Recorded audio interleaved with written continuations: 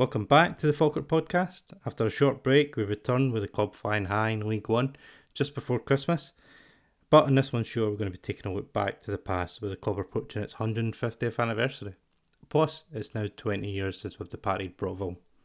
So joining me from the Falkirk Football Heritage Trust is Michael White and Alan Brown. They're going to talk us through some of the stories about how the club formed and some interesting facts about its journey to where it is now. And they're going to be talking about their new book, Volume 1 of 2, which tells you the entire history of the club, from newspaper documents, from memorabilia, from minutes, from records that they've managed to source and preserve. It's an interesting discussion, and we'll start by letting the guys introduce themselves. I'm Michael White, and for the last few years or so, I've been the club's historian, and to try and make sure that we've got good records of the club's achievements, and that led to us setting up a thing that we've called the Falkirk Football Heritage Trust, so that future generations can use this, and especially younger people can get to know about the social and economic history behind the club as well. I'm Alan Brown. My involvement with the club basically started as a supporter, obviously, many years ago, but more recently I was involved with an exhibition at Calendar House in 2018 called A Fan's View, which was just a potted history of the club through the ages, from formation back at the turn of the last century right through to Alec Ferguson and so on in the 70s and 80s. And from there we got involved with Michael, and we both decided it would be a good idea to sort of formalise our interest. So we set up the Falkirk Football Heritage Trust in 2020, basically to try and ensure that all the heritage and memorabilia relating to the club was identified. The plan was to collect as much information about the club as possible, and where possible to digitise it so that it was available to a lot more fans than would normally see it. One of the first things we were involved with was the digitisation project. This was the Falkirk official minute books from 1917, which were held at Brockville, discovered when Brockville was demolished, rescued by Michael, and held in storage for the last 20 years or so. But due to the fact that they were paper-based, they were getting to a stage where they were beginning to rot, and there was a good possibility that at some point in the next couple of years they would be at a stage where they would just have to be thrown out.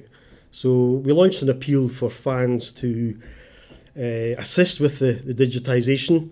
We got a good response to that, and I think we've had something like 14 people over the last 2 years helping us with the transcribing of the minute books and then publishing it on our website. There were 12 volumes, and I think currently we're at volume 6. And we're hoping that we complete that project by the club's 150th anniversary season. So we've got another couple of years to go, but at the moment we're on target for that. Were the minute books just like club records, results and... Yeah, back in the day the directors would meet weekly on a Tuesday evening, initially at the Royal Hotel in Falkirk, not at Brockville itself, and there would be a formal minute recorded of the proceedings. So any finance issues with the bank, players who were interested in signing for the club, players who were injured. The directors would also choose the team. That seemed to continue right through to the 1950s. So the directors on a Tuesday night would select the 11 players for the following Saturday. So these minute books were kept in Brockville, and I think at one point they were put in a cupboard, but it was then bricked over.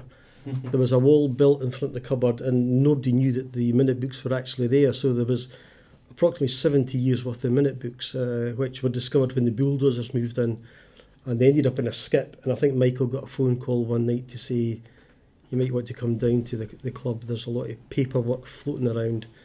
So Michael had rushed down, rescued them, and then they were put in storage, basically just left. But it got to a point whereby the paper was beginning to get damp and deteriorate, and we knew that if we didn't do something, it'd be too late. So luckily we spoke to Falkirk Museum staff, and they managed to secure a grant to have the books preserved. So they were sent away basically stripped back to the bare pages. All the binders and so on was taken off, and they were put in deep freeze for 2 weeks. There was little bugs and whatnot in them, which came out when they came into the warmer atmosphere. So they were then frozen for 2 weeks, came back to Calendar House, and they are viewable. The original books are viewable in Calendar House. The only issue is you have to phone up, make an appointment, go in and see them. They have to bring the books out in front of you and so on. And it restricts access. So one of the ideas of the digitisation project was to transcribe all the minutes, put them into PDFs, Word documents, put them on our website, and that meant anybody, any Falkirk fan, anywhere in the world could access them. Not only Falkirk fans, there's great social history in there as well as football history. There's of interest to a lot of people. So when did both of your associations with the club start? Was it as fans, as kids growing up? Is that how you first got involved with the club? I started going, my grandfather took me in the sort of early 1950s, and always had a big interest in it, and I liked history anyway, and the main spurt to do the kind of formal historian stuff was we lived down in England for a while, and it always happens, I think, when you're exiled, you get more of a pull towards where you came from. So I started collecting reports and everything to do with Falkirk Football Club. Then we moved back to Scotland. I started writing articles for the programme, and from there I started writing books about Falkirk Football Club. So that's about 70 odd years of having a very big soft spot for Falkirk Football Club. And Alan, were you the same, just a fan growing up? I was a fan growing up. I mean, I was from up the Braes, and it was a lot of the Old Firm supporters up there. So really, you kept a low profile on many occasions as a Falkirk supporter. But funnily enough, I supported Falkirk for about 3 years before I actually saw them play. Because I used to come down into Falkirk with my pal, walk along the high street, go into the record shops, go to Muscardines for a bag of chips, and we'd walk down to... We found out that if you went down to Brockville at 4:20 on a Saturday, the groundsman would open up the metal doors at the Hope Street end, and then we thought that's a brilliant way of getting in for free. Obviously we only saw 20 minutes of the match, but that was what we did for the first season or so, and then as we got a bit more affluent, the pocket money grew, we could afford to pay at the gate. But going down and standing at the gate, there was always this anticipation, because when the gates were slid open, if nobody came out, you knew Falkirk were playing really well, and it was a great match. There was a few occasions where the gates opened and the ground literally emptied, and you knew where you went in knowing it was going to be 3-0, 4-0 or whatever. So that was an introduction to Falkirk. And once I started to watch them, and that was it, you know. They were still doing that when I was going, because there was a few times me and my dad went to a K1 Juniors game, left there half time and got the last 20 minutes. So it was funny because there was always, you could see some of the faces that gathered outside, and there was old OEPs and there was young folk. Husbands obviously had left their wife shopping in Falkirk and just thought I wandered out to football. So it was a thing right up until... Yeah, so it's now 20 years since we left Brockville this year.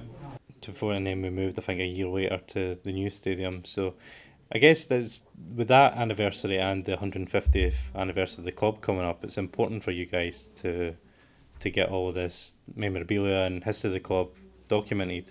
And you've just produced the first volume of the history of the club, which is available, I think, to order the second batch now. The first batch is coming. So do you want to just tell the fans about that project and the work that you've had to put in it? The aim of that was to mark the 150th anniversary with a special presentation box, and this box would contain 3 books, Volume 1, which is out this week, Volume 2, which will be printed to coincide with the 150th anniversary, and a statistical book which will cover every game that Falkirk's ever played, and they'll be in this presentation box, and that will come out to coincide with the big anniversary.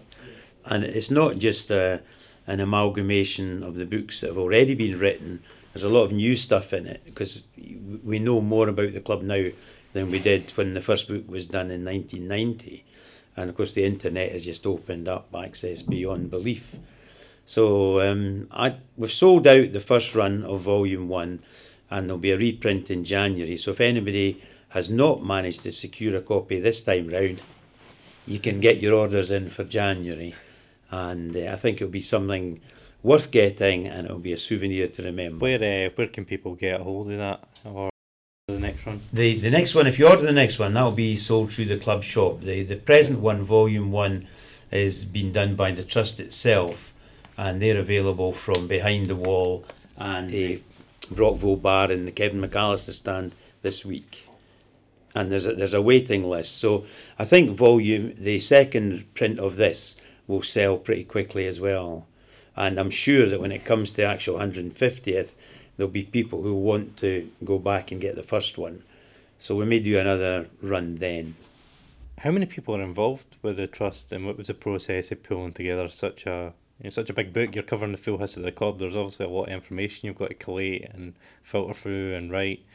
What's the process been like for that? That's where the scrapbooks came in handy. The scrapbooks that I've kept meant looking up anything from 1969 quite easy, because you had all these, and then games that you'd been at. But the early stuff, you had to go back relying on newspapers. And the other thing that became quickly apparent was that what was in the newspapers wasn't always correct. And I can remember being in the press box at Brockville, for example, on attendances. One of the press reporters would just say, "How many's here today?" And they'd look round and say, 5,000, 3,000. They were all guesses. And it's the same when a goal was scored. They would all turn to each other and say, "Who scored that goal?" "Oh, it was Alan Brown." "Right, thanks." So everybody writes down Alan Brown, and it might have been you that scored the goal. But for history, it was Alan Brown. So there's a lot of stuff in the early years that needed a lot of digging and getting two people to verify the sources. But it was a labour of love. I can't say I didn't enjoy doing it. Quite satisfying as well to produce something like that. And then also the club recently released the Heritage shirt. We've had the renaming the South Stand to the Kevin McAllister stand. We've had the Legends wall on the North Stand. Seeing the club embracing its history and the work that you guys have put in to produce this book, it must be quite rewarding to see all of that. Yeah, it's long overdue. I think when we moved down here, we kind of hoped that this would be named New Brockville. And very early on, it became apparent that the club didn't own the stadium and didn't have the freedom to go around and theme the lounges. So the work that Alan's done over the last couple of years has been phenomenal, because you always felt a wee bit embarrassed that this was Falkirk Football Club's home and there wasn't really anything about the club on the walls apart from the Heritage Trail, which was just done really for the opening of the stadium. So what's happening now, in my opinion, is long overdue. Yeah, I think when we were asked to look, we had a discussion with Jamie about a year ago, 18 months ago, about refurbishing the hospitality lounges. Now, I had never been in the hospitality lounges up to that point, and we thought, well, the first one we could do is Alec Parker Lounge. And it was taken up and shown, and on the corridor outside the Alec Parker Lounge is a picture of Alec Parker. Great. You open the door and go into the lounge, and there was not one single thing in the lounge related to Alec Parker. And it was like, oh. So that was our first, our stab at putting up panels and so on. So we ended up, it was quite easy to break Alec Parker's career and life down into 6 segments, and it just so happened we had 6 panels and they fitted perfectly on the walls. So that was quite a big learning curve. But I think, the feedback we've had from the Alec Parker Lounge is that it's been done very well and people are happy, more than happy with it. So that gave us the confidence to go on to the next lounge, which was the Captain's Lounge. Captain's Lounge was slightly different in as much it was smaller, but obviously over the years we've had probably 100 captains. So how do you choose 2 captains out of 100 or 1 captain out of 100? So we decided to go down the route of having a more modern captain and an older captain. And we would have these on panels on the wall for a year, 18 months, and then we could just refurbish them by putting in new candidates, new captains. So we went in the Captain's Lounge with Darren Barr, celebrate a relatively recent captain, and John Markey, who was a stalwart of the 60s and into the 70s. And I think by many, before my time, considered to be one of the greatest players that's played for Falkirk. So we did the refurbishment of the Captain's Lounge. We then had the International Lounge, which was a problem because there were a lot less candidates for the International Lounge, but we did have an international shirt worn by Vic McKinney, who played for Falkirk in the mid-60s. He was one of three Irish players that came over to play for Falkirk. International shirt he had worn for Northern Ireland against West Germany in 1966 had been donated to the club by his widow. He had played against West Germany in 1966, and it was the West Germany team who were warming up for that year's World Cup. So they'd done a little mini tour prior to the tournament starting. Didn't they warm up well enough? And he played in that game. I think George Best was injured, and he may have taken George Best's place. But again, when you get into the heritage and the history of the club, the real story or the standout item for me in his career, he moved over to South Africa to play football in the twilight of his career. But tragically, he was killed in a car crash at the age of 42, 43, I think, very young. And his son was in the car with him at the time. He was also badly injured, paralysed. So there was a sort of story that you didn't know until you started doing the investigation. And apparently his son became a world-renowned mouth painting artist. And there is a picture of him. He's commissioned by Manchester United and a lot of the big clubs to actually paint team. So we incorporated some of that into the panel as best we could. Obviously you're limited to what space you have and the number of words that you can. But that finished off the international lounge. And again, that'll be up for a year, 2 years, and then we can move to the next international player. And then the last lounge that we looked at was the 57 lounge, which celebrates the 1957 Scottish Cup. And we were sort of, we had an abundance of material for that one. There was so, it was so well documented at the time. You didn't need a lot of research, but there was a lot of things going on in the background. And Michael had things like the 1957 Scottish Cup football, that ball that we see here in that image. You actually have that? That's amazing. Well, this is the thing, Michael brought it down to Calendar House, the exhibition, it was prior to the exhibition, just to see what we could display. And the minute he brought it out of the bag, everybody wanted to touch it, wanted to hold it, wanted to get their picture taken with it, and it was tangible. It was something you were connecting with the 57 team. So Michael has other things, Reg Smith's blazer badge from the cup final. There's a lot of things like that we've got in storage currently but we can't show. So the 57 lounge sort of took care of itself. It was a much, much bigger panel. It was the largest panel we've created. But again, I think it worked out really well. So we've completed the refurbishment of the hospitality lounges as far as we can at the moment. And the next thing would be look at the heritage trail on the ground floor. I'm assuming that's when you come in the main door of the stadium that takes you through the change rooms. That's right. I've done the stadium tour a few times and it is quite interesting, even the photographs in the wall now, seeing the history of the club, seeing different players you've heard about, recognise. Yes. And I guess, is that kind of your guys' aim, is to just have that available in and around the stadium so that if anyone wants to come, they can come and learn about the club? Yeah, certainly. I mean, at the moment, people who book hospitality can tick an option to say they want to do the Heritage Trail. Yeah. And so at 12 o'clock on a Saturday, they'll come in and we'll take them round. But the only issue we have is that the Heritage Trail, when it was put up back when the stadium was opened in 2004, there's no text accompanying the images. So basically, unless you know what an image is showing you, you need someone there to tell you, what it's about, what the background is, what the importance of the picture is.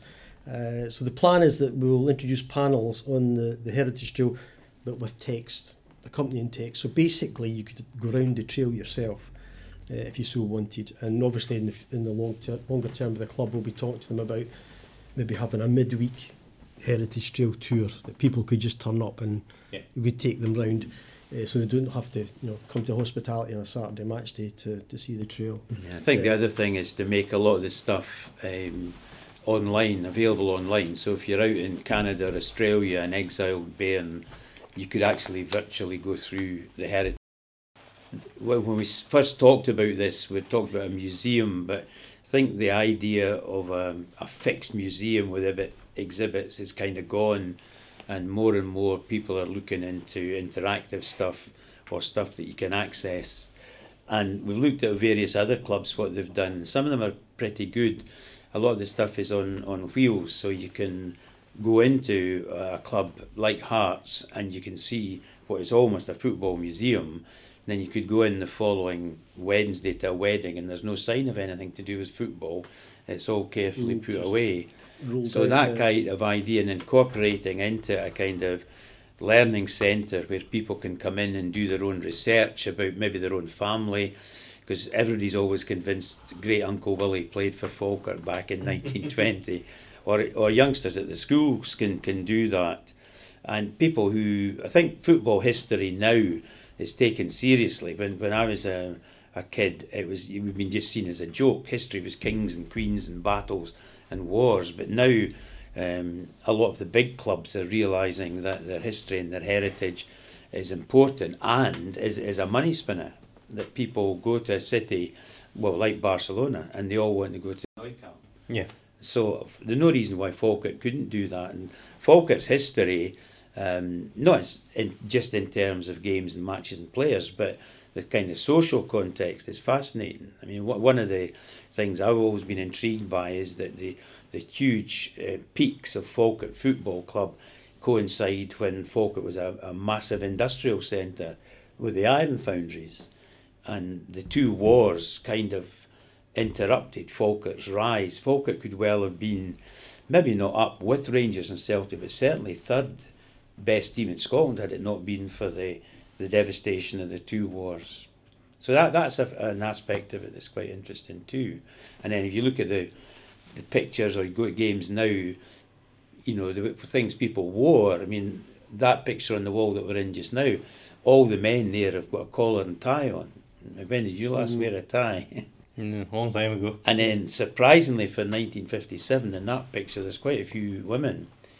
And the notion, Brockville, the early pictures we've got, it's like the film I, Robot. Everybody is in a bonnet, a white scarf, and a collar and tie. So that aspect of the club's history is fascinating. And when you get things like Falkirk being the very first floodlight televised live game in the world, it's just unbelievable. Is that Newcastle? Yeah. Was that one? Yeah.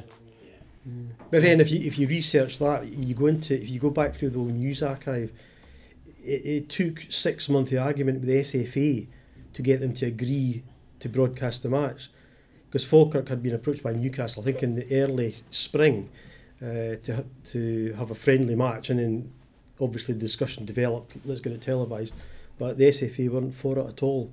And initially Falkirk said, well, we show the whole match televised?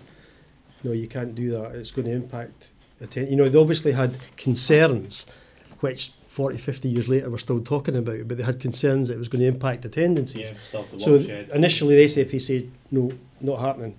So Falkirk had to appeal, and one of the directors had to go through to the SFA offices and make an impassioned plea that the game go ahead. So as a compromise, they said, OK, you can have the second half live, but you can't have the first half.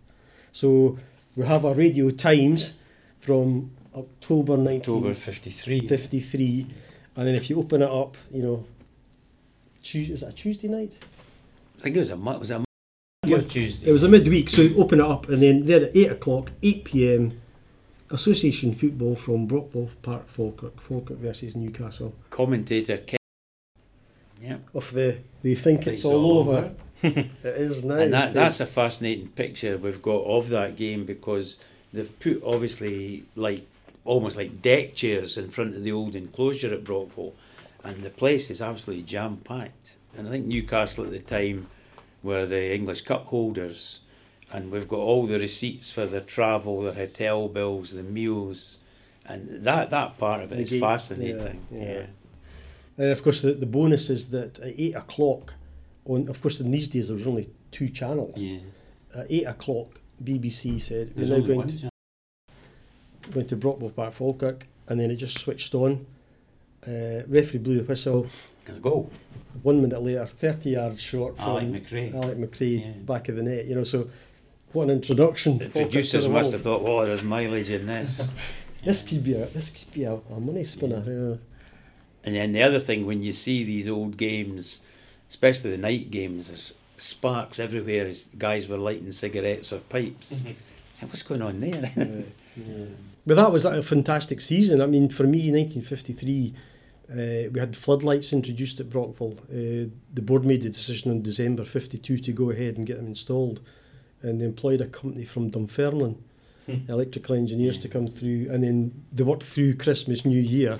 They had a sort of trial match, I think, just with the players, and then obviously the floodlights had to be adjusted to make sure that, you know, the park was evenly, and they invited Carlisle United. Yeah, they played a lot of English teams in that.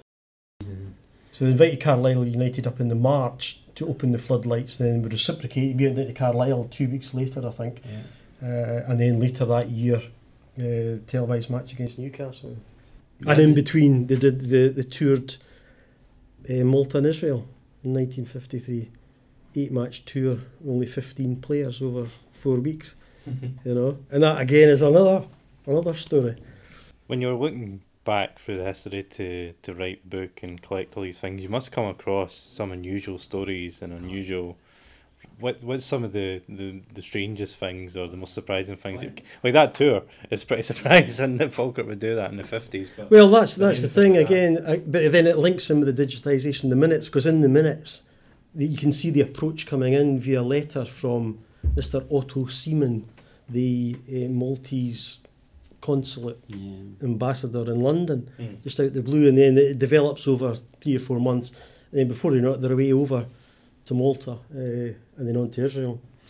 Yeah, there's one really surprising one is where they reference that they're going to go on a tour to Africa in the 70s, and a guy on the board who was an absolutely brilliant guy, Dr. Gillis Sinclair, he was a medical doctor, so the directors went and spent money buying special ties to go to Africa. It was a white tie with the Falkirk logo in the middle, and they're all getting hyped up for this trip to Africa, because I don't think a Scottish team had ever been to Africa, and it wasn't South Africa, it wasn't like one of the ex-British colonies, it was one of the Central Africa.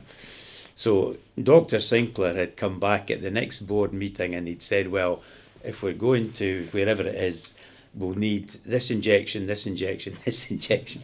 And you can imagine the directors seeing this bill mounting up for injections. So they decided to scrub the tour to Africa. But the tie's there. We've got that tie. Yeah. We've got one of the ties. How you managed to get that tie, I don't know. The tour that never was. So maybe just go back to the start of the club. How did the club get founded? Oh, that's a really interesting story. What you have to remember is in those days, football was a very new game, and what they had as football was basically rugby, and that's why today West of Scotland will never call themselves West of Scotland Rugby Club. It's West of Scotland Football Club. So when the two games started to split, there was an exhibition game played in Falkirk between two Glasgow teams, and that's the first record we've got of football being played, roughly on a park where Maggie Wood's Lawn is now. And then it was really impressive, and people who'd seen it, they decided to hold a meeting in a pub called the Market Inn, not Newmarket, the Market Inn, to see if there was enough interest in forming, gentlemen of Falkirk, forming a football club. So they had that meeting and there was enough interest, and that's when the football club was started. But they weren't in the league, they weren't in the Scottish League till the turn of the century, till 1902. But they were in various local leagues. But that's how it started, as an exhibition game of guys from Glasgow, and one of them called themselves Bairns. And that's where it came from? That's where it came from, yeah. Well, no, the Bairns thing comes from the saying, yeah. They decided to call themselves Bairns, but they had nothing to do with Falkirk at all. When did the game sort of become professionalised up here? Oh, right, that's an interesting question, because the English leagues were developing, and they could see that what was going on in Scotland was quite different from their game. The game in England, football, was still kind of public schoolboys thing, and it was like rugby, where you were considered unmanly if you passed the ball. It was your job to keep going till you were brought down. And I don't know why, but in Scotland they started this idea of passing the ball from one player to another, and the English people at the time referred to them as the Scotch professors, And clubs like Preston and clubs in the north of England were desperate to have this style of football, and they paid Scottish guys to go down and play, and that was the start of professionalism. But it was a long time before Scottish clubs started paying players. So all the guys in the early days, and you can see it in the minutes, they all had day jobs and they all lived fairly locally. The notion of players coming to play for Falkirk from all parts of the world was just unbelievable. You never had dreamt of that back when it started. And of course, is one of the other things we've got in the Heritage Trust is a lot of the old minute books referring to how much transfers were and how much players were paid, and an absolute pittance.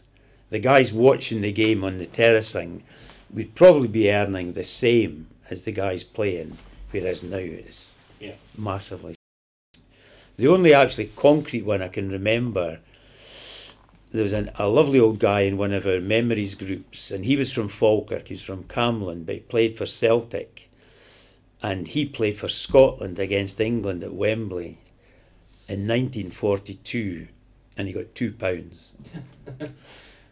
So that just brings it into perspective. So it was a working class sport. Working class, and the idea of corporate hospitality and all these guys in the suits coming in and sponsoring this and sponsoring that, never in a million years. So what were the early years of the club like? When did Brockville come about, and how did all that kind of get set up? Well, it just took time. Folk had played in local leagues, and then it was quite clear that the only way forward to develop was to join the leagues, and it was a natural evolution, I suppose. And was that the time where, before they joined the league, they thought it would be a stronger case if they managed to merge with East Stirling? That was to present a single team from Falkirk. A board decision to merge with East Stirling. So the two boards met, and it was a split vote, and it went to the casting vote of the Shire chairman not to merge with Falkirk. But they could see then what the potential in the Falkirk area was for a professional football team. But very, very, one of the most amazing things we've got in the trust is a copy of a court case between Falkirk and the Shire, where the Shire were suing Falkirk because they reckoned they'd signed one of their players while he was under the influence of drink. and it's all in beautiful parchment script and copper plate writing, and you have to read it to believe that you can picture it on a Saturday night. Do you want to sign for Falkirk? I'll sign for Falkirk. And somebody producing a piece of paper, and the guy signs it, and then the Shire going ballistic when they discover it. And I think it went to court, and it was found in the Shire's favour. Was that right? And Falkirk had to play them in a game, and all the gate receipts had to go to the Shire. My own personal favourites are the war years, because for years and years and years, you read the books of football, and it stops in 1939 and starts again in 1945. I think that nothing happened in between. And when we did the research, we found it was full league programmes, and Falkirk ran 2 teams every Saturday. And some of the stories from the war years are absolutely phenomenal. One game they go out and play a team, the kind of second team go and play in the North East League, and they're a man short, so the manager plays, but he's got no boots with him, so somebody gives him a pair of boots 2 sizes too small, and he spends the rest of the month with damaged feet, having played in this game. And the other one in the war, in the minutes again, everybody expected the Second World War was going to be a war fought out in the air with bombs and aircraft. And Brockville was designated to be a mortuary to hide dead bodies from all the air raids. You think, it's fascinating, and it's, as I said to you earlier, it's not all just about the goals and the players. It's the wee stories that go with it, and the dogs and dog track round Brockville. Yeah. Can you imagine how tight Brockville was and a dog track round there? And that was before they built the Greyhound Stadium.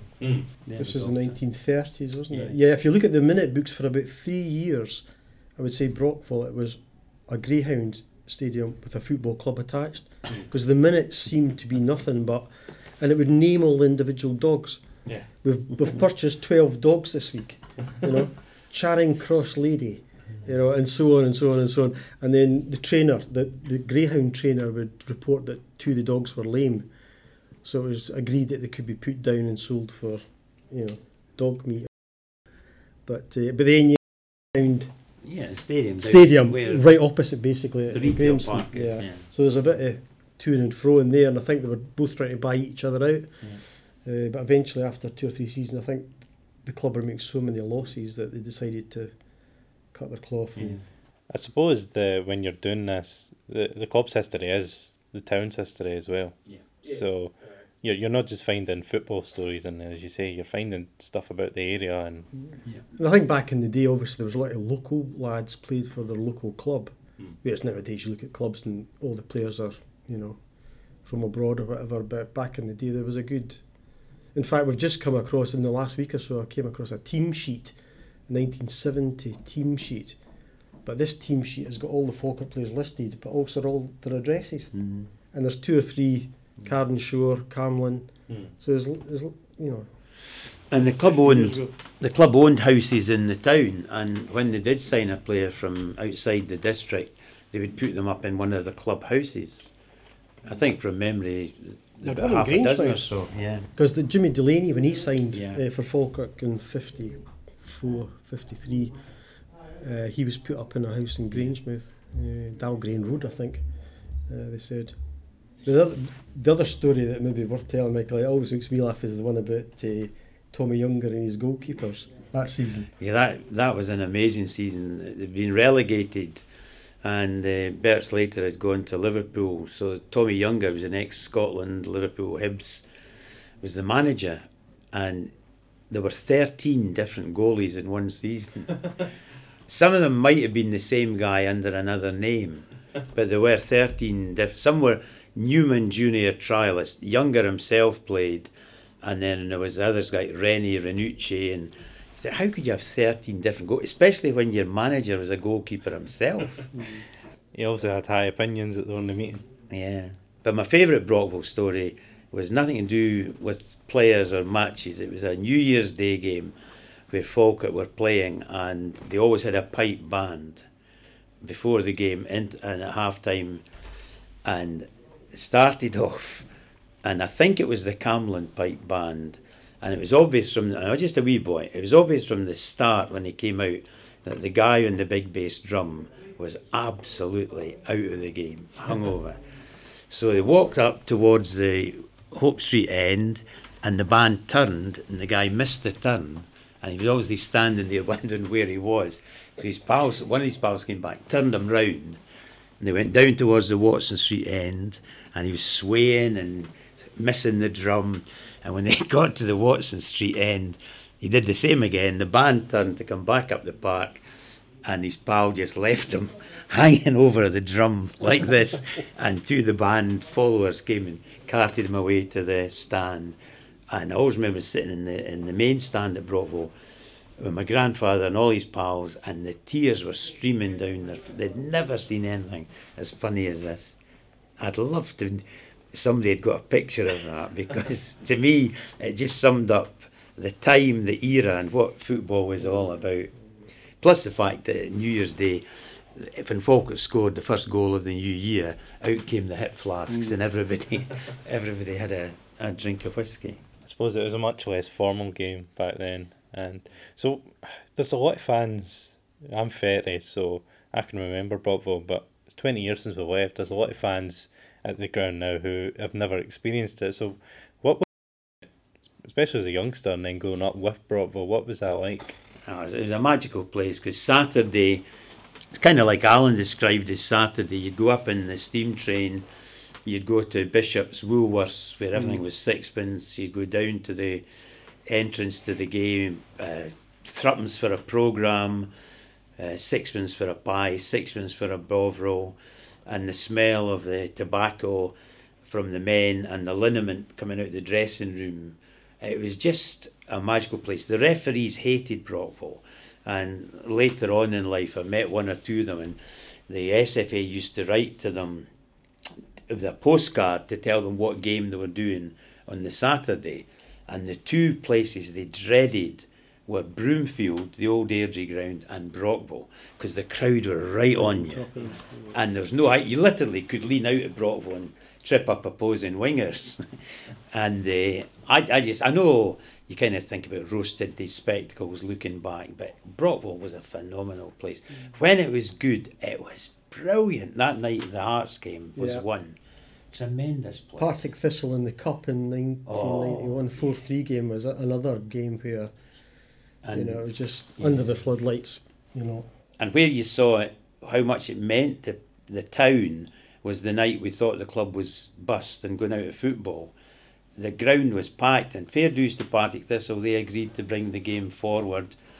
People were outside collecting buckets. Old ladies were coming up and saying, I'm not coming to the game, I don't like football, but my man was always an ardent, and we're putting money out of their pensions into this bucket to save the football club. Was this in the 90s? Yeah, it was absolutely unbelievable. I mean, I felt, not for very long, I felt sorry for Partick Thistle that night, because they weren't just playing a football team, they were playing a town. And there were people there determined to save the club, and they backed the Bairns, the original, they were phenomenal. The events they put on, they took that club from absolutely on the floor and raised it up, and then the consortium came in. But without the Bairns effort and the effort from the people of Falkirk, Falkirk would have disappeared. No doubt about that. Yeah, we've also got the Falkirk Supporters Society now, and there's a lot of talk about fan ownership and fan funding. But as you said, that's always happened with Falkirk, and there's been times where the fans have had to step in. So it's a common theme. Say, I was looking back through old programmes and everything, and there's talk 20 years ago about fan share schemes. So the fans have always stepped up and put their money into the club. But that was quite an emotional night, because that old lady in particular, I'll never forget that. I mean, she must have a pretty tough life on her own, a widow, and she was putting money in to save a football club that she would never go and watch, but in memory of her late husband, she would do something. Yeah, I mean, you think about the 4,000 people that come every week, but the club affects so many more people than that. I mean, if this place wasn't here, it'd be a tragedy. Well, that's where I think the Trust has a role to play beyond the 4,000 or 5,000 who come to the games. There's the people at home, people from Falkirk who live elsewhere, people America, Canada, Australia, New Zealand, wherever. They look for Falkirk's result on a Saturday, and that's where I think the Trust and the club working together could bring the club to them. Yeah. I mean, we can even see it on a very small scale with the book, the number of people who want a copy of the book, and you look at the addresses and think, whoa, and it's because it means so much to them. And I think on our website we've got an admin page that shows you all the hits on all the pages, and it also shows you a map of the world and where the viewers have come from. Yeah. And it's virtually, I could name 26, 27, 28 countries around the world. Kazakhstan, for some reason, seems to be popular. But obviously Australia, New Zealand, Canada, USA, most of Europe, into Africa as well. So there is, Falkirk fans are around the world. Just back in the club's history, I'm also looking at a poster up there where I'm seeing people lifting a trophy, and we've had, I think, 2 major Scottish Cups in our life. We've had, I think, 4 Challenge Cups. So those 2 Scottish Cup wins, what were they like for the club in the town back then? You obviously, if you look at the match report, you see the attendance, and it's ridiculously high. 80-odd thousand or whatever. But what did those kind of mean for the town back then? The 1913 one, I think none of us were there. I was at I was at that game, 57, and that was just, they called it the miracle of the Bairns, because Falkirk were, in the January, they were a stick-on to be relegated. And Reggie Smith comes in from Dundee United, and they say to him, your main job is to save us from relegation.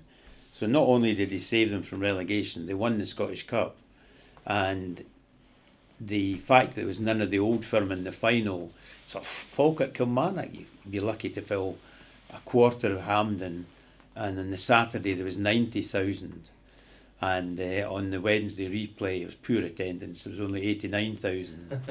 And that was just unbelievable. 2 what they called provincial sides And anybody who was there will never forget the night the cup came back to Falkirk, because kids were pulled out in their pyjamas, coats over it. Everybody headed up to the High Street, to Newmarket Street, to see the cup. People hanging off lampposts, hanging out windows. And even the players found it very emotional, because two of them had been in a Scottish Cup final before with Rangers, but with Rangers not having a town, they had never experienced the reaction from the fans. And the bus came in from Camlin, and it was just at a snail's pace because of the numbers of people who were there to see it. And then they went back to have a celebration dinner at the ice rink. And Alec Parker told he was on his national service at the time, so he had to get back to the army barracks for the start of the day, which I think would have been about 7:30. And of course, by that time there was no way we could go to bed, and he couldn't drive, so one of the folk guys gave him his car, and he drove back from the ice rink to Prestwick. And they were on parade, and he said the Sergeant Major was an absolute so-and-so, and he knew the Sergeant Major was a big Celtic fan. So as he came along the line, Alec Parker just undid his tunic and said, "What do you think of that, Sergeant Major?" So that's a great story.